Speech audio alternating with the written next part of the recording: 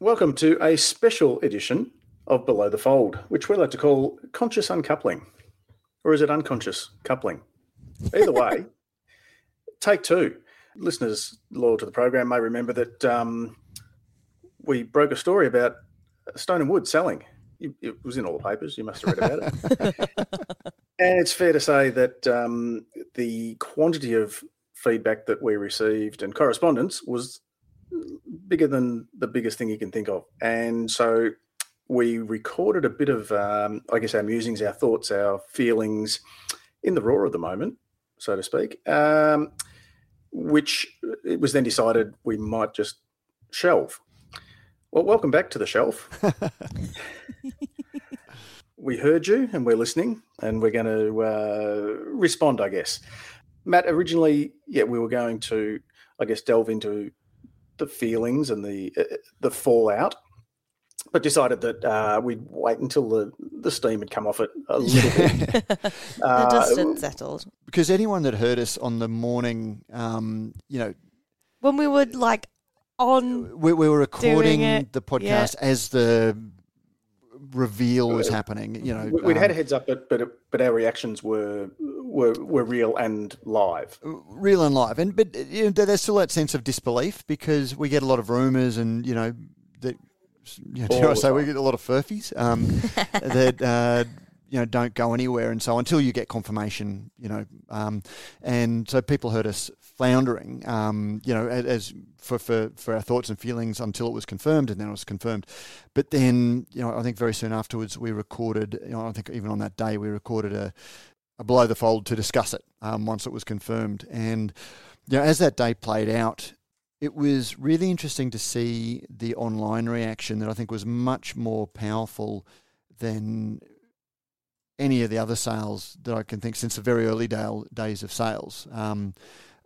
Clearly Stone & Wood is a much bigger brand than any of the other sales in terms of volume, which also means the number of people that have been touched by the brand. But then also, and something we'll probably talk about here is the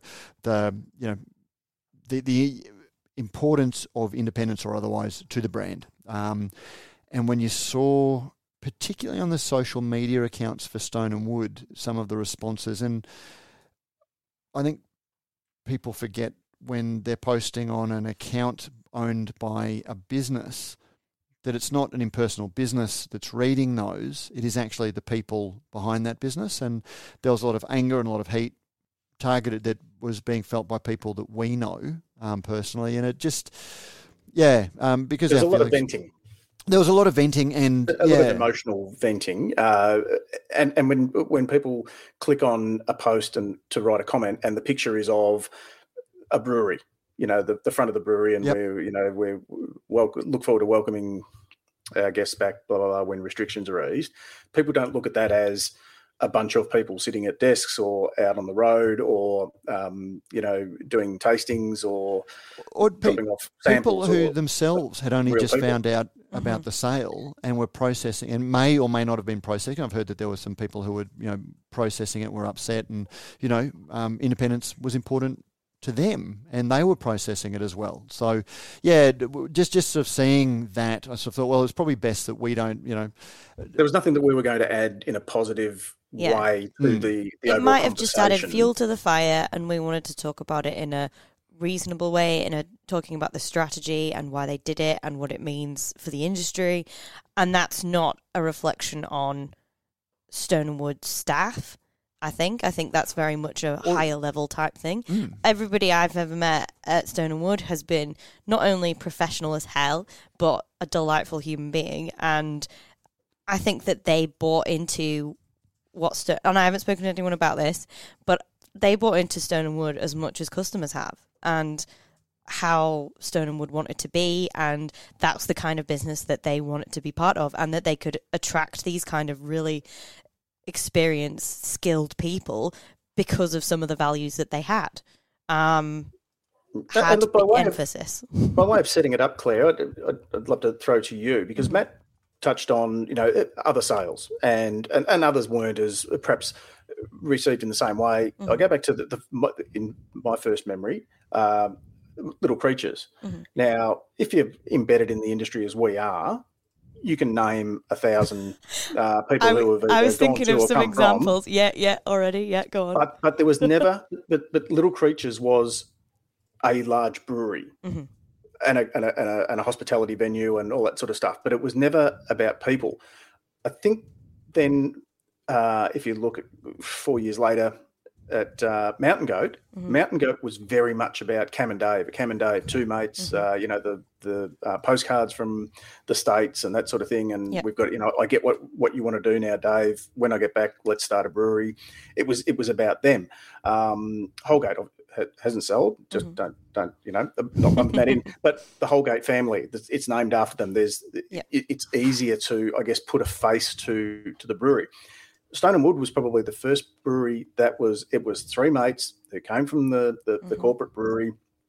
Three mates, three families, three mates, and it was always about, and Ross is the sales guru, and Jamie's the marketing genius, and Brad's the brewer, and it was all about them. And from then on, it was more about the people than it was about the branding or the logo or the vibe of the thing. And that's one of the things that I think we can't not talk about. And look, but before we go any further, this is us doing what we do, sort of talking about it, sort of analysing it, and giving our dare I say unfiltered thoughts about a topic. And the only reason, the thing that has come out over and over again since the sale was our listeners asking us what we thought about it. They're keen to hear our thoughts. What are you going to talk about? And and look, so. Dare I say, it's part of our, conscious approach is that, like being honest. It's news. It's news, and we're a news outlet. It's news, and we're a news outlet, and people listen to us because they are interested in our take on things. And it's not designed to be a hot take or anything like that. But Stone and Wood is an incredible business that has been built by three incredibly talented people, driven initially by three incredibly talented people and a whole lot of people behind them. It's a business that has had a profound impact on the Australian beer business in so many ways. I think we just need to set that out to begin with, because, in focusing in on some various elements of this story or this sale isn't to ignore those things. And I'll say that because I was quoted in the ABC, and I had some fairly, frank views about the sale. And then there was an article that was written, basically sort of saying, to say that you basically have to ignore this. Not at all. In fact, the very first thing I said was that Stone and Wood has had an incredible impact on the industry, but that can be true, and then also you can make observations that maybe aren't, in keeping with some of the amazing things that they've done. So I just want to put that out there so we don't get emails, but you forgot about this. There's a whole lot. This could go for weeks, and it's not about people. It's not about, but there are some things. And let's leap off a platform of. I know I speak for you too when I say that the three of us and the Brews News as an organisation. Our salute. God bless. Wish you well. Couldn't be happier for the guys in terms of what they've built, what they achieved in building that, the people that they surrounded themselves with in order to get to that, and to create a brand that was just so loved and respected. And we wish them all the best in now that they've realised the value of that. Exactly. And the other thing is absolutely no begrudging of the sale. Absolutely nothing that we say means that they shouldn't have sold it, they were entitled to sell it, they're not entitled to absolutely. Anyway, I think we've set that story. But Pete, one of the things that I just wanted to go to was the storytelling, that was integral to the brand. Because as you said at the beginning, you had Brad Rogers, who was an incredible brewer. Again, one of the country's best brewers, craft brewers, whatever you want to say. Ross Jurisic, who is just a master of selling beer and building relationships and strategies and all of those sorts of things. And having sat and watched Ross in bars, and listening to his thought process, he's just next level. And then you've also got Jamie Cook, who is a marketer par excellence beyond anything else, and an incredible narrative storyteller at a time when storytelling is so important to brands. And funnily enough, that's the bit that probably want to weigh in on, because post-sale, it's been very interesting to go back and reflect on the evolution of the brand and the storytelling that's gone with it. Because, Pete, you remember when Draftdale was first released. And, I remember the call that I got from Brad Rogers. I remember it specifically. I was walking up to pick the kids up from school, having a chat on the phone. He told me about the brewery that they were going to launch. And, they'd all sort of left the business. And he said, it's called Draftdale. And my first question was, why are you calling it Draftdale? Aren't you going to put it in bottles? Oh, no, we're not going to put them in bottles. This is going to be something that's, it's going to be on draft. Then fast forward a couple of years and suddenly it's in bottles.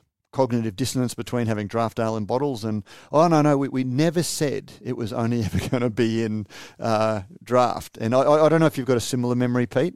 Well, I remember drinking it with Brad, some very, very early iterations of the original, what we now know as the original Pacific Ale, at the local tap house, and we also said, Draftdale, are you only going to have it in kegs? Well, yeah, that's the thing that sticks with me is it's not a drink, it's a beer that is about a time and a place and a feeling and a lifestyle. So it's the whole idea of jumping off the board, walking up the sand, walking up to the bar, and this beer is just like it's the Pacific Ocean.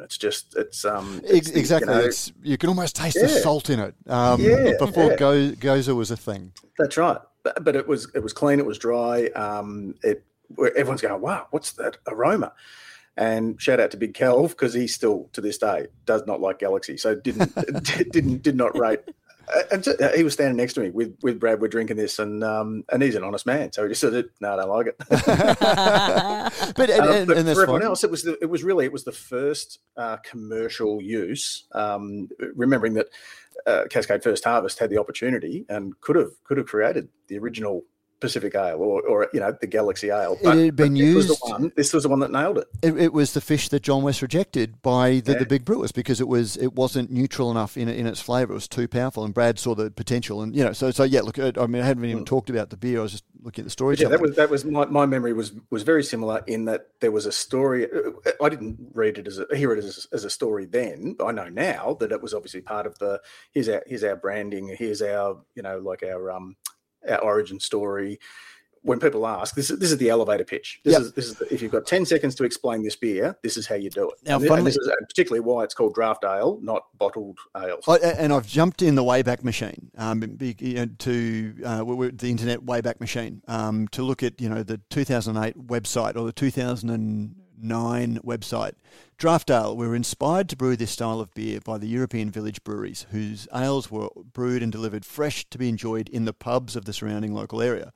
Draft ale is brewed to be served fresh in many of the great watering holes just down the road. Therefore, we don't need to filter or pasteurise it. We want it to be served over the bar and just like it is in the storage beer of our tank. And again, like that basically captures it. Now, it doesn't say there, no, we're not going to bottle it. We will never, ever bottle it, But when asked the question, and it has been a recurring theme. When you ask questions, you're answered, but then when you go back to refer to what was said publicly, not always concrete, but that's recollections may differ. Yeah, but to me that summarises a lot about what we've seen. So initially it was a draft ale, it was to be served locally in kegs and things like that. For whatever reason, it was important too that the beer was handed over to you. You didn't go and pardon the pun, but buy it cold. You didn't just go and pull it out of a fridge and then go home and ask the beer to speak to you. It was handed to you. There was a personal connection. Yep. But an important part of the Stone and Wood story, or not storytelling, but the thing that I've observed about Stone and Wood is, all businesses iterate, all businesses change. You try things, you gradually modify it and things like that. But Stone and Wood has been a business that even when they change, it's never been, oh, well, we've changed. There's been a narrative built around that change, which is quite important when it comes to the sale and the independence. So, you've got the Draftail. When asked early on, no, we're not going to bottle it. And as you can see in that initial writing, we wanted to be served fresh in the many great watering holes just down the road. They brought out the Green Coast Lager in bottles. At some stage, for whatever reason that I don't know, Draftail came in bottles. They changed the thing. But even when the storytelling came out that they changed the name to Pacific Ale, there was this, not referencing back to the original plan. It was, we were always going to sort of put it in bottles and, it just makes more sense to do this. Funnily enough, it also talks about pasteurising. Pasteurising beer usually involves a heating process, which gives it some stability for shipping long distances or storing for a long time. Unfortunately, this process can also knock some of the crisp freshness out of the beer. And they had on the label, no preservatives, unpasteurised, for a long time until suddenly they didn't. And even when I talked about this on the podcast recently, they really were reluctant to talk about the pasteurising process for some time until suddenly it became about, well, we're pasteurising it, not because we'd had a couple of fermentation issues in the brewery or anything like that. It's because, we're so crafty. The way that we use our hops, hop creep. And the narrative, suddenly they're giving papers and, who knows what the true story is again. No one will ever know. But having asked a number of times before those papers were delivered, there wasn't a ownership of, look, we've changed, we've resolved from that, we're doing something different. It was, this was being forced upon us, or we're doing this because we're so crafty. And, look, it became quite clear, even when the Green Bottle Lager was revealed, we never said we were a craft beer. We were always the clear bottle lager. The clear bottle lager. The Green Coast in a clear bottle. In a clear bottle. The narrative that had started coming out, a week or two before, when they're sort of getting it ready, getting the market ready. We never said we were a craft brewery. And I'm going, You kind of did. It was heavily implied if you never said it outright. Your storytelling at the start, was unpasteurised, no preservatives. Malt, wort, hops and yeast was the T-shirt that you could get back in those days. As the brand grew, other things came to be important to the brand as they moved out, as craft beer moved on and they grew and they started bottling their draft ale and these sorts of things. The story changed, but there was never any acknowledgement that the story had changed, which was an important part of the story. Mm-hmm. Do you get the feeling that whatever happened was always going to be woven into the story? Because they must have, they're smart enough to anticipate. People are going to say, it's called draft ale, but what style is it? Because I like lager, or I like this, or I like, and it doesn't have a style. It's a style all the time.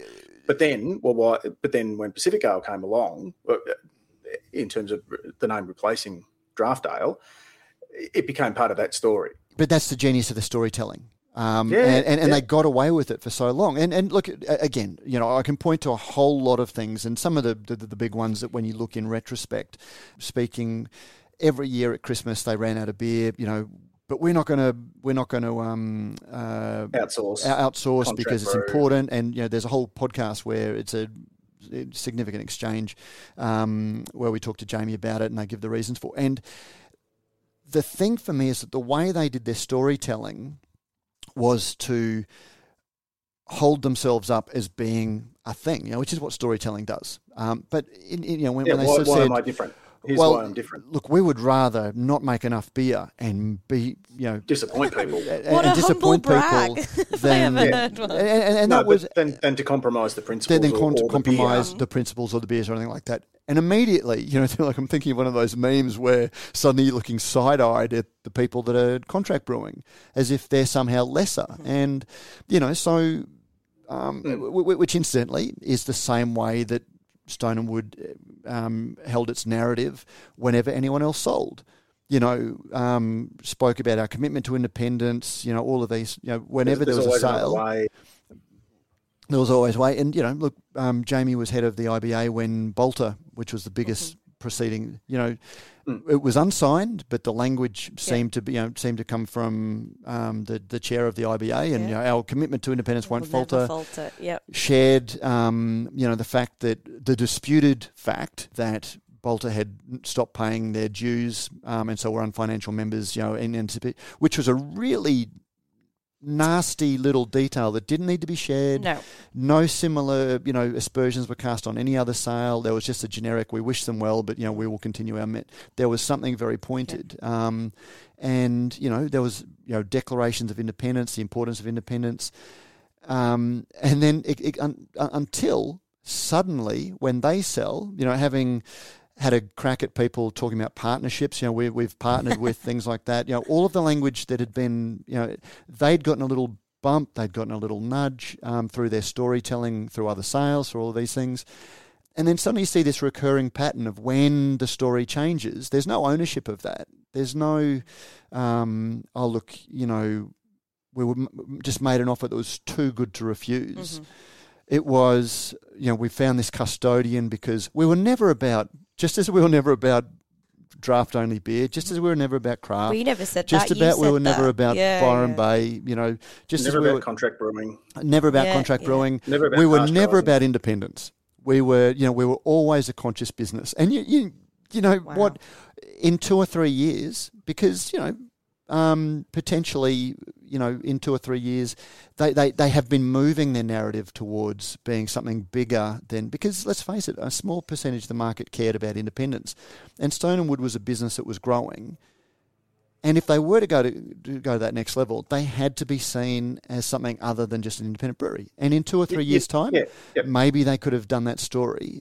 But the way, and when we were recording the podcast live, and when I listened back to it, I heard myself say, look, all I know is, I don't know how I feel about it, but all I know is in a half an hour or an hour, I'm going to get a media release and I'm going to have to swallow a big, the big lie or whatever it is. And we did. And we all had to sit here and listen to them say we were always a conscious business. We were never about independence. We're always about sustainability and looking after our staff and our shareholders. Yeah. That were a big part of it. Maybe that was the next stage of their growth, but it was and which, funnily enough, comes back to when you look at the dog pile on the social media, a lot of their best customers. When you look at the Stone & Wood Beer Club, that was pretty much only populated by people who were in their beer club who were their best customers, who were just so. There were people sort of saying, "Good on you, well done," but then there was a lot of anger because people felt betrayed, and people like us felt, slightly betrayed. And the number of calls I've had from people in the industry who, on one hand, wants to say, I do not begrudge these guys anything. Mm-hmm. But the term that, it has come to represent it is people felt a little bit gaslit because on one hand, they wish them well, but then they're also having to swallow that there's a dissonance in their feelings because they want to wish them well, but at the same time they have to swallow this, we were never about independence story. That was just another bit of storytelling that just wasn't true. Stone & Wood built its brand over the last couple of years on being and they built their brand on independence. And to say anything else is actually to gaslight. It's actually the antithesis of. And I mean, gaslight's. It's actually got a connotation that I don't want to diminish. Some of the social, the social issues, the social issues around that. But it's a term to describe being told something when your truth is something that's different, and that's what they've been doing. And to me, that is actually the opposite of what a conscious business is. And there are a couple of other things we can probably talk to about that. Just before we move on there, Matt, with all you've said, now listeners are listening there, and I'm guessing maybe more than 50% of them are invested in the industry or they're within the industry, certainly. Mm. So they probably share a lot of those feelings. But for the average Stone & Wood fan, they didn't read all those things or hear all those things or know all those things. So why did this mean so much? So I have a bunch of friends who aren't in the industry, who don't know anything necessarily about beer. We were talking about it. They heard about it. It made the mainstream news. It was there. We were talking about it, and I said, well, do you guys care? And they were like, well, interestingly, like one in particular wasn't a beer drinker. One of them said, oh no, that's not going to be good for their drinkers. And I said, oh, why do you think that? She's like, well, they're seen as like the hipster brand, like the cool indie hipster brand. They're the one you go to that if you don't want to drink what your dad drank, that's the one you would go to. And that was their outside perception.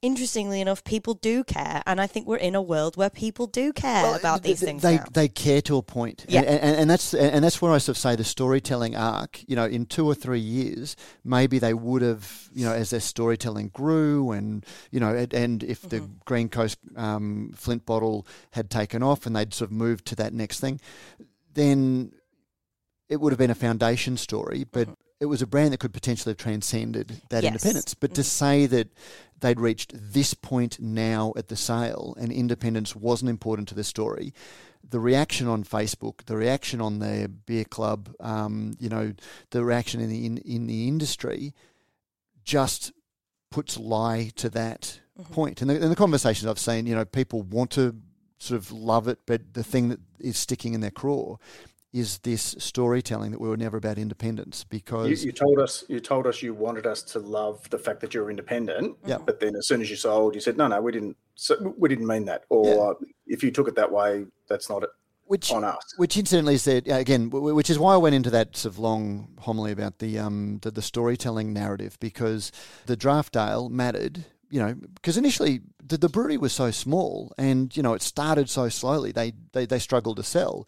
I think the plan was just to hopefully create a nice little, business in that part of the world that, send beer a couple of hours north and a couple of hours south, which incidentally is still their narrative. And I would love to see the sale figures to see whether 60% of the beer is still sold within 4 hours north of, by fighter jet, because...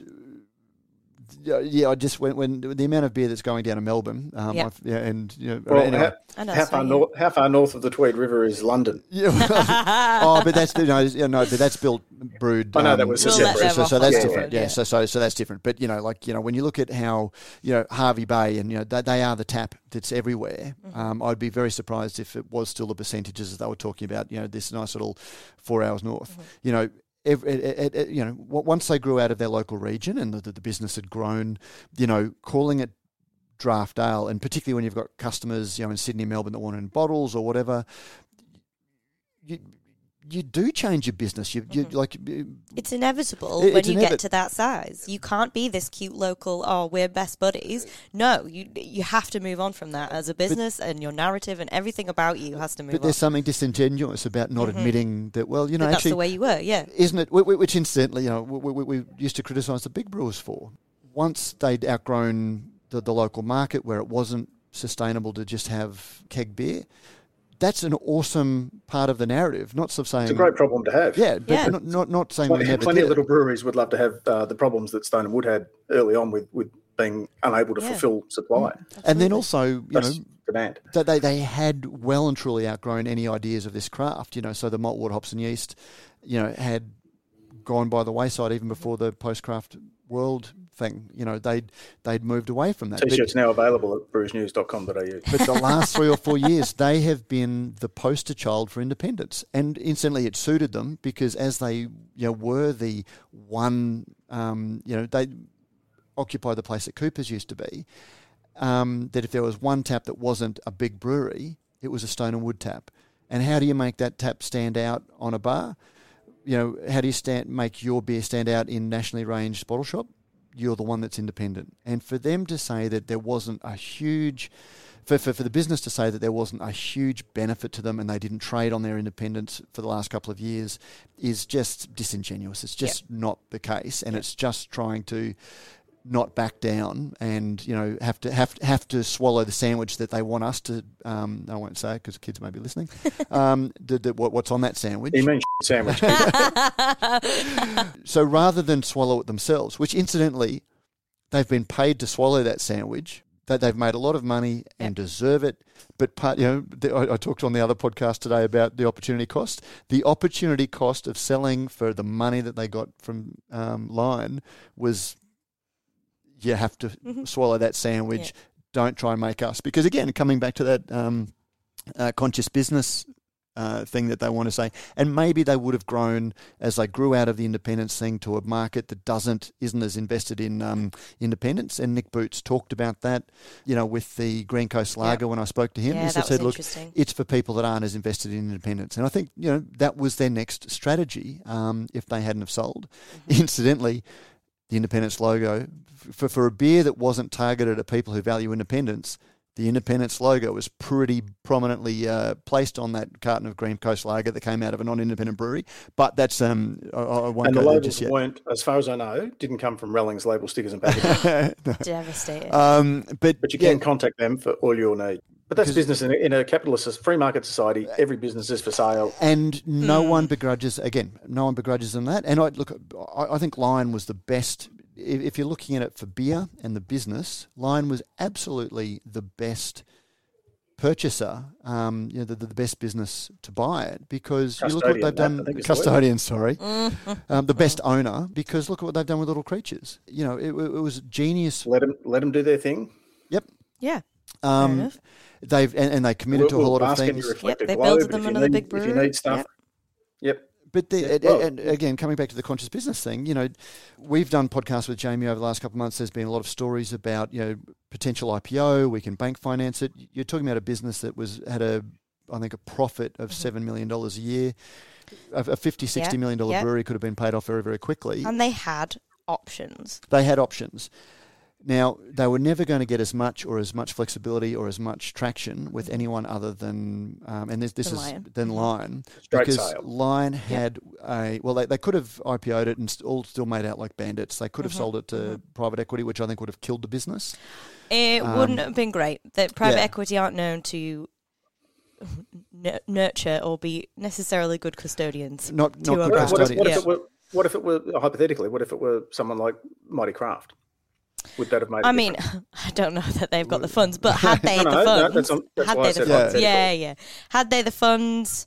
Would people have said that's great? But they're not private equity. They're they're listed, aren't they? So it's more like an IPO. They would have issued shares, or they would have done something like that. So, and we should point out too, Matt, at this point that 10 minutes after Stone and Wood built their brewery and started selling beer, had one of the owners decided, I need out. I've got a job offer overseas. It's the perfect thing. I can't give it up.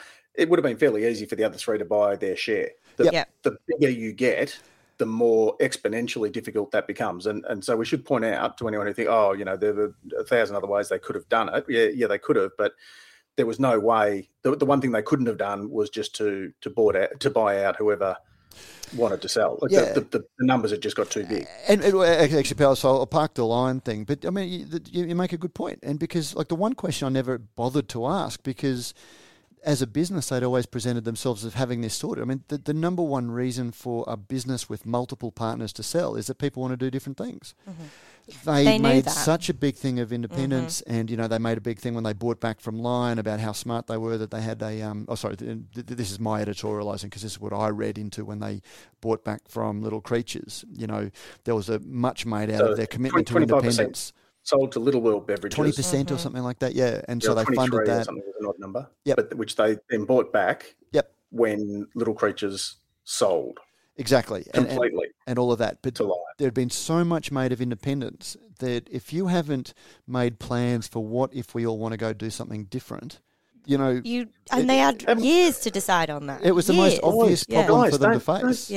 Don't you listen to Brews News? We're always talking about exit strategies. Succession planning, etc. I wrote an article about it last year, guys. Exactly. Come on. If your story can change, you need to be careful what your story is up front. Absolutely. And Brews News Week every Friday. There you go. Come on, get involved. One thing that I've been seeing a lot is, of course they would. Why would they not get maximum out of it? Why would they not get the maximum out of it? Right, okay. You're a conscious business. Why would you sacrifice then your values for the maximum? Thank you. So that's what I was going to sort of come back to. Yeah, if you're a conscious business, that's not conscious. That's capitalist. Well, that's the thing. So on one hand, Lion was willing to offer more because it solved a huge problem for Lion, because Lion is getting hammered by the Asahi craft portfolio. Yep. this wasn't about the money that they'll generate from Stone and Wood sales. This was about propping up their contracts that they're losing for all of their other beers as well. So it was much more valuable to Lion than it was to anyone else, including is my hearing. And a good luck to them, to their shareholders. So one of their 7 wheels of fortune, the shareholders. So the shareholders have been very, very well served. Yes, there's no. But for a conscious business, that's the thing. So I think one of the 7 spokes in the hub, not the wheels of fortune. Does your team, your customers, and your drinkers outweigh your shareholders in a conscious business, or do your shareholders? Because here the shareholders have clearly been number one. They're the winners. They're the winners. So rather than we could have paid for the brewery and done pretty well for ourselves by taking less money. But because we've gone for the biggest offer. Massive amounts of money. Massive amounts of money. Yeah. So no begrudging. No. But again, that opportunity cost of taking the most amount of money when you're going back on strongly held principles is, I'm sorry, the opportunity cost is you don't get to make us swallow the sandwich that says you're a conscious business. Yeah, that's it. Yes, you've done a lot of good. You've planted a lot of trees. You've believed in the environment. You've done some good things. But you're not a conscious, because mining companies look after their staff. Lion looks after its staff. Lion believes does in all these good sustainability, things. spends a lot more on sustainability than Stone and Wood has ever done. They've got great employee programs, which is why they're going to be a great business to own, Stone and Wood. Absolutely. But don't try and spin this narrative that we're a conscious business, rather than go back on, well, look, we sold because we were offered so much more money. Yeah. Good luck to them for taking that money. That's it. They don't care what we say. They're going to be off doing other things. I'm sure they'll invest that in doing conscious stuff. Yeah. I just don't think, and this is much wider than just the Stone and Wood thing, I don't think we can exist in a world where everyone just gets the maximum out of everything. Like, that is not how you can, but it's hardly a conscious lifestyle. Yeah, exactly. And look what it's done to the planet and our souls, effectively. This is what's happened when... Well, in this case... This is what we go for. And just to bring it back to beer... I mean, I don't know that Stone and Wood's done anything negative to the planet, but they've done a lot of negative for the idea of independence, in my view. Yep. Because they've basically, the whole narrative around it, well, of course we're going to sell. Of course, we're just a business. We were never about independence. And then, the chat I had with Phil, I'm surprised that every business is going to sell. The whole narrative around this has meant that no one is ever going to believe that someone can get to the size of Stone and Wood. Yep. And when independence... And you can't quantify it, but independence was massive. Independence, craft, all of the things when they were small, was massive in scaling their growth. At what point that stopped becoming important, I don't know. I think it still was. But no other brewery is ever going to get to that size with people still investing or clinging to the hope that they can do it and stay independent. And so, in that sense, in taking a huge payout, and good luck to them. I'll say that every time I say it, because I don't want there to be any... And none of us would say no to it, let's be honest, would we? Yeah, but in doing that, they've basically strip mined independence. They haven't cultivated independence. They've not nurtured independence. They've basically said, independence is something that you can use to your advantage until it no longer works for you, and then you can move on to something else. And independence demands an emotional investment from consumers.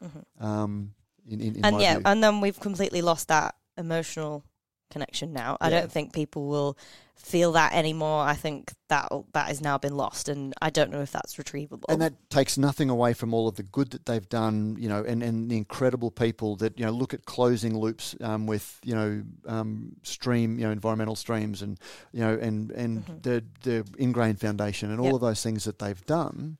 B Corp certification. All of that. But, Brewdog's got B Corp certification. Brewdog plants trees.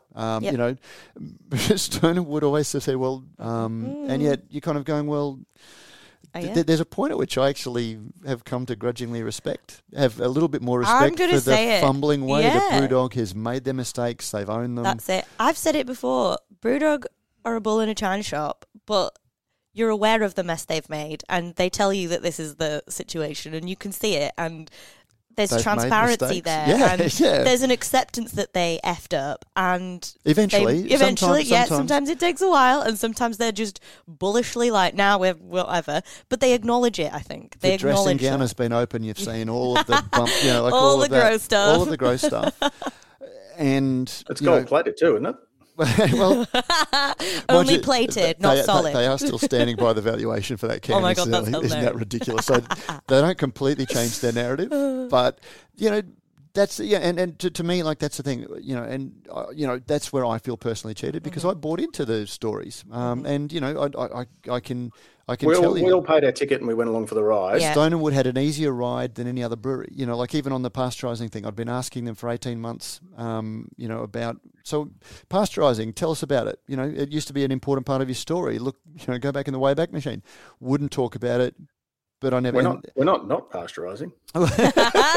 There we go. Whereas Brewdog would go, yeah, we're pasteurising, and what?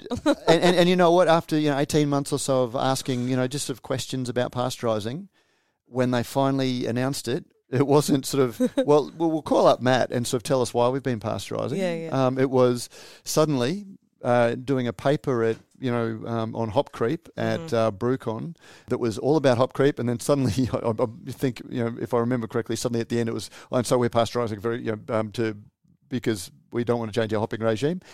We'll make sure that the story goes out the way that we want to control the story. And even then when they did it, it's kind of like, well, it's Stone and Wood. I love those guys. Yeah. I love what they do. I can tell you that no other brewery would have had the ride that they had. No. And to now turn around and sort of say, oh, look, we were never about... Yeah. We never said we'd never pasteurize. We never said we'd...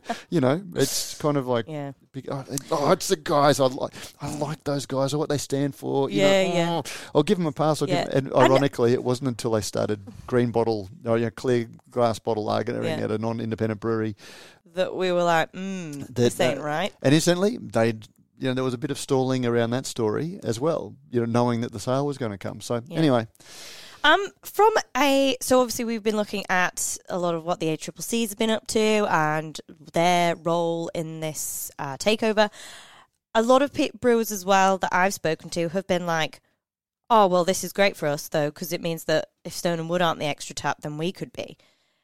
Is that a realistic viewpoint, everyone? What do you think? Going back to what I said, it fixes the problem for Lion, because whereas instantly it's a big change for them, because Asahi or CUB and everyone else have been buying breweries, and Lion had proudly been going, well, we make our own, so creating Yamundi and all of these things, but clearly they were getting beaten in the marketplace. The tap contracts, you can have a big venue company like AVC, have an exclusive range of beers with Pirate Life, for example, and then another big group of hotels gets Green Beacon, another one gets Bolter. So CUB was able to do these deals, and then you get the one or two taps of craft or three taps of craft, and then you get Great Northern, you get all of these other ones on as a contract. Standard staples, yeah. Lion had nothing to match, and and also in bottled and packaged. So the two major retailers who wield incredible amounts of power in a lot of ways. The Endeavours and the Coles Myers wield more power than the big brewers do, because they crack the whip at those guys. So. Yeah, so that was all there. So that was why Lion had to buy it, because they were just getting handed to. Now, if there's a bank of 10 taps, Lion's got an 80% contract, because you can't have 100%. Lion has their 8 taps. Stone and Wood has one. Stone and Wood was always at least the 9th tap. Now suddenly, do they come under the 80% Lion contract? That's what I would have thought. So yeah, maybe it does open. So suddenly the Young Henrys and, I know breweries have been started, already approached by hotel groups. None of this has gone through. The ACCC's got to give permission yet, so it's all speculative. But on one hand, I know breweries have been approached by hotel groups or sort of saying, look, just letting you guys know that this could be an opportunity for you. But then I also have spoken to a number of hotel groups who go, no, we're still treating them separately than the Lion contract. So whether that's a temporary thing until it actually goes through, and we still look, all of that is technically they're still independent. Technically they're still independent. They are although what happens if the ACCC says no? Then they're back to full independence. Well, they're independent, but you can't put that genie back in the bottle, Pete, because this is the company that said that they were never about independence. Are they going to climb the ladder back up to the treehouse and go, knock, knock, knock? We're back in. Do over. And that's does that put pressure on the ACCC? So I mean, let's be fair. Realistically, they aren't going to say anything about it, but these are interesting questions, particularly if the ACCC does end up having and obtaining a bit more clout. This could have some serious impacts on future acquisitions by the bigger brewers, by other brewers. Yep. And let's say it's going to be brilliant for Stone & Wood because again, who knows what's going to happen with their distribution teams, their sales teams. I know a lot of breweries are looking to get some of their hands on some of the great sales people who maybe want to be with an independent brewery. Yep. So there's an opportunity. We're going to see potentially a whole lot of great skills. Brewing skills as well. Brewing skills, potentially. All of those sorts of things we just don't know. And it'll be interesting to see, a lot of brewers are hoping that it's going to free up, that line, the spare tap in line. We just don't know. Maybe the businesses will stay separate. We don't know what the deal is done there. So to wrap this up, Claire mentioned before she touched on the emotion, and we've had 10,003 cards and letters, lots of comments on the Facebook and personally and all that sort of thing. So we've covered off, I think, and hopefully put some context around why people feel the way that they do, and that is a valid reaction. And there's no harm in feeling either dudded, elated, or anything in between. But where do we go from now? And that's what a lot of emails have said. It's good luck to them, but and there's that but. How does the landscape change, particularly vis-a-vis the whole concept of independence? Can breweries now, and let's talk about whether it's Brick Lane or Bad Shepherd or Daintons or Your Mates or some tiny little regional brewery that is. Is there any point still banging on about independence? Is there any value in the... Well, Brick Lane doesn't already. And instantly, just to go back to my point, I've asked Paul, I've asked a lot of people involved, if you look at the coverage of Brick Lane when they started, it was always, how are you going to keep this thing on the rails with so many shareholders? Never a question that we asked Stone & Wood because they made independence such a big part of their four thing. Families. It was just four families too. Not 23, most of them fairly prominent and personality / celebrity / sportsman. Yep. Again, the brand story, if you like.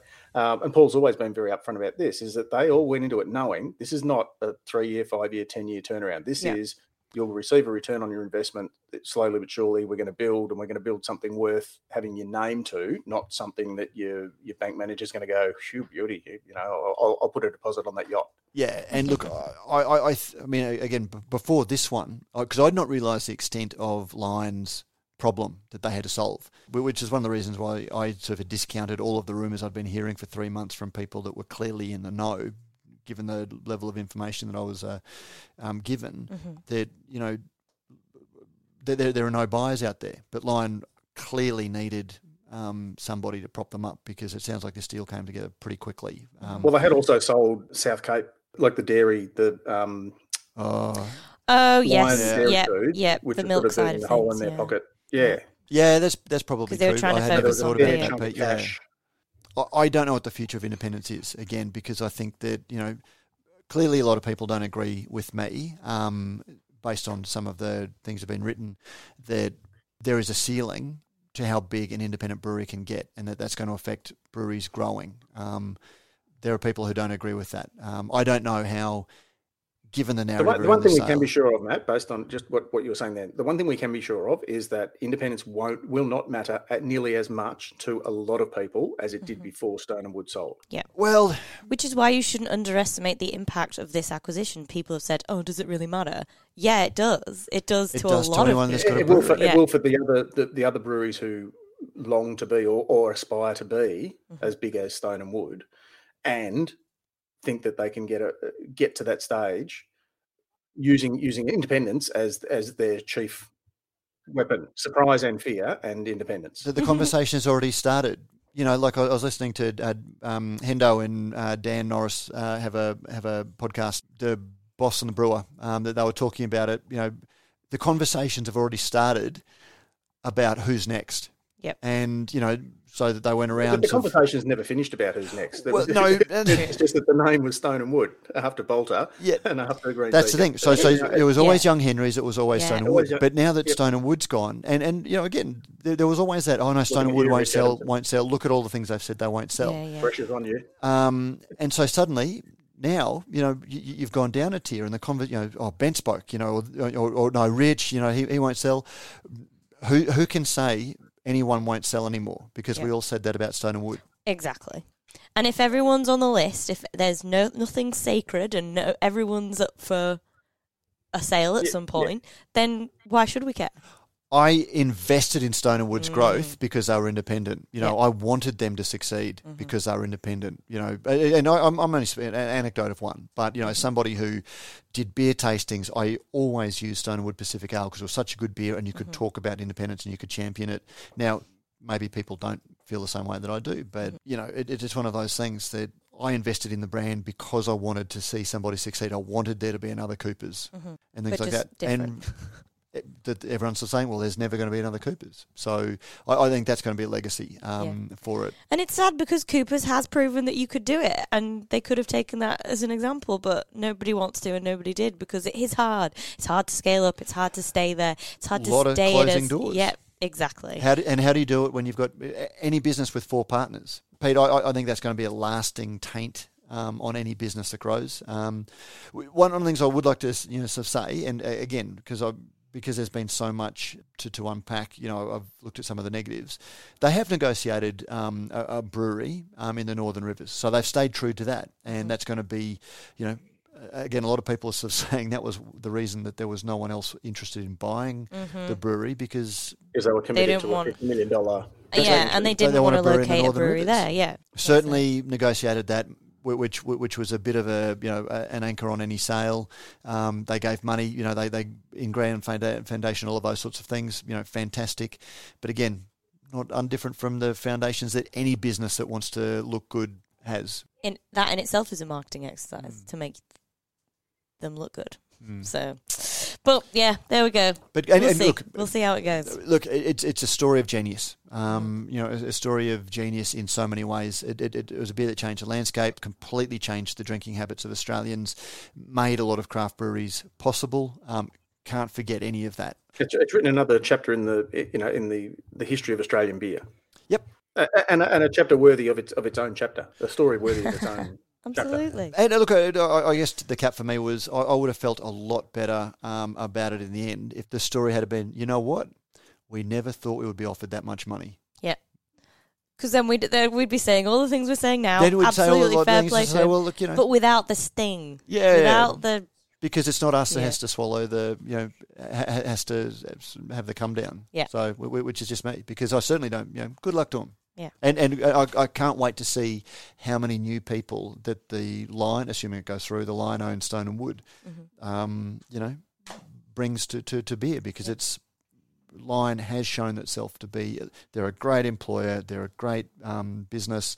Contracts aside, again, that's the ironic thing, given how Stone and Wood, when Jamie was the head of the IBA, contracts suddenly became the IBA's focus.